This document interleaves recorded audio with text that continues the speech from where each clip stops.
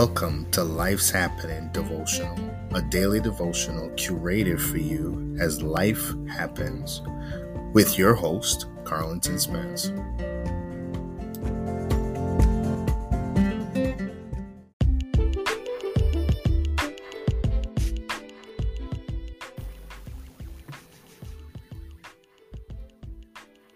In today's episode, we'll be looking at what it takes to become all God's created us to be.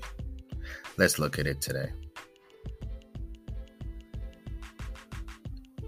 Our scripture reading will be taken from Nehemiah 1, verse 3, reading from the NIV version. It says, "They said to me, those who survived the exile and are back in the province are in great trouble and disgrace. The wall of Jerusalem is broken down, and its gates have been burned with fire." So far, the scriptures. We overcome giants to become all that God has created us to be.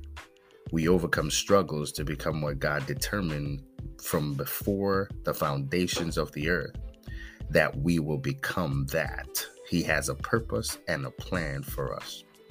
As Jeremiah 29:11 tells us, he says, "I know the plans that I have for you." The problem is that fighting, pressing, and persevering is hard when you've been battling for a long time. Do I have any witness? In our text, Nehemiah 1:3, it notes a feeling of disgrace among the Jewish people. This is normal when you've been trying to overcome disappointments, disgrace, and depression, and it seems like you're still in the same place and dealing with the same things. Nothing has changed. I can identify with that. It seemed like you're stuck. They had been slaves for years, and now they returned home. But returning home was not much better because the place was in ruins, and the walls of Jerusalem were torn down. And as if that wasn't enough, the gates were burned to the ground. Have you ever felt like the hits just keep coming? And when you decide that you are going to move forward, all hell breaks loose. It's a hard place to be. Trying and failing can be a scary recipe for inaction. Let me repeat that. Trying and failing can be scary. It can be a recipe for inaction. Add to this shame, which holds us back, reminds us that we have tried before to move forward, but we fail. We said that we're going to move forward and become better, but only to find that the positive changes we tried to make only resulted in ending up in the same place and doing the same old things. I've been there, but today, let's declare it together. I will become all God created me to be. In Jesus' name, amen. Yes, the devil didn't know that you'd be back.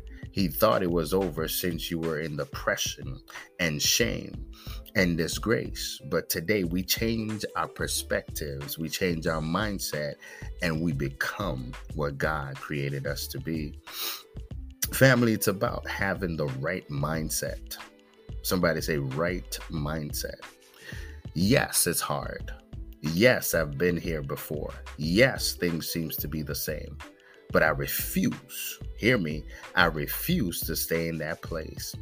That's the difference this time around. My mindset is in the right place. Somebody said my mindset is in the right place. We must take action. Inaction is action.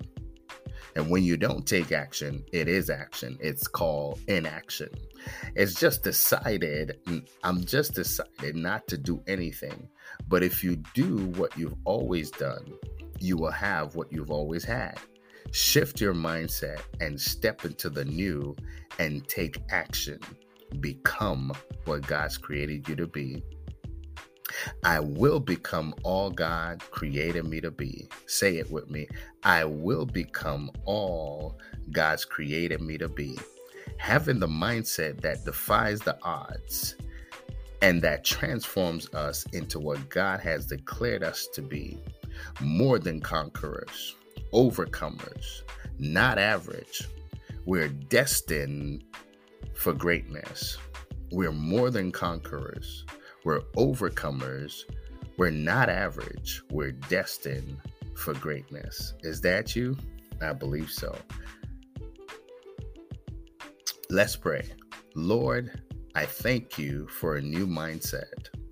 Thank you for changing my perspective and for giving me an opportunity to become all you've created me to be. In Jesus' name, amen.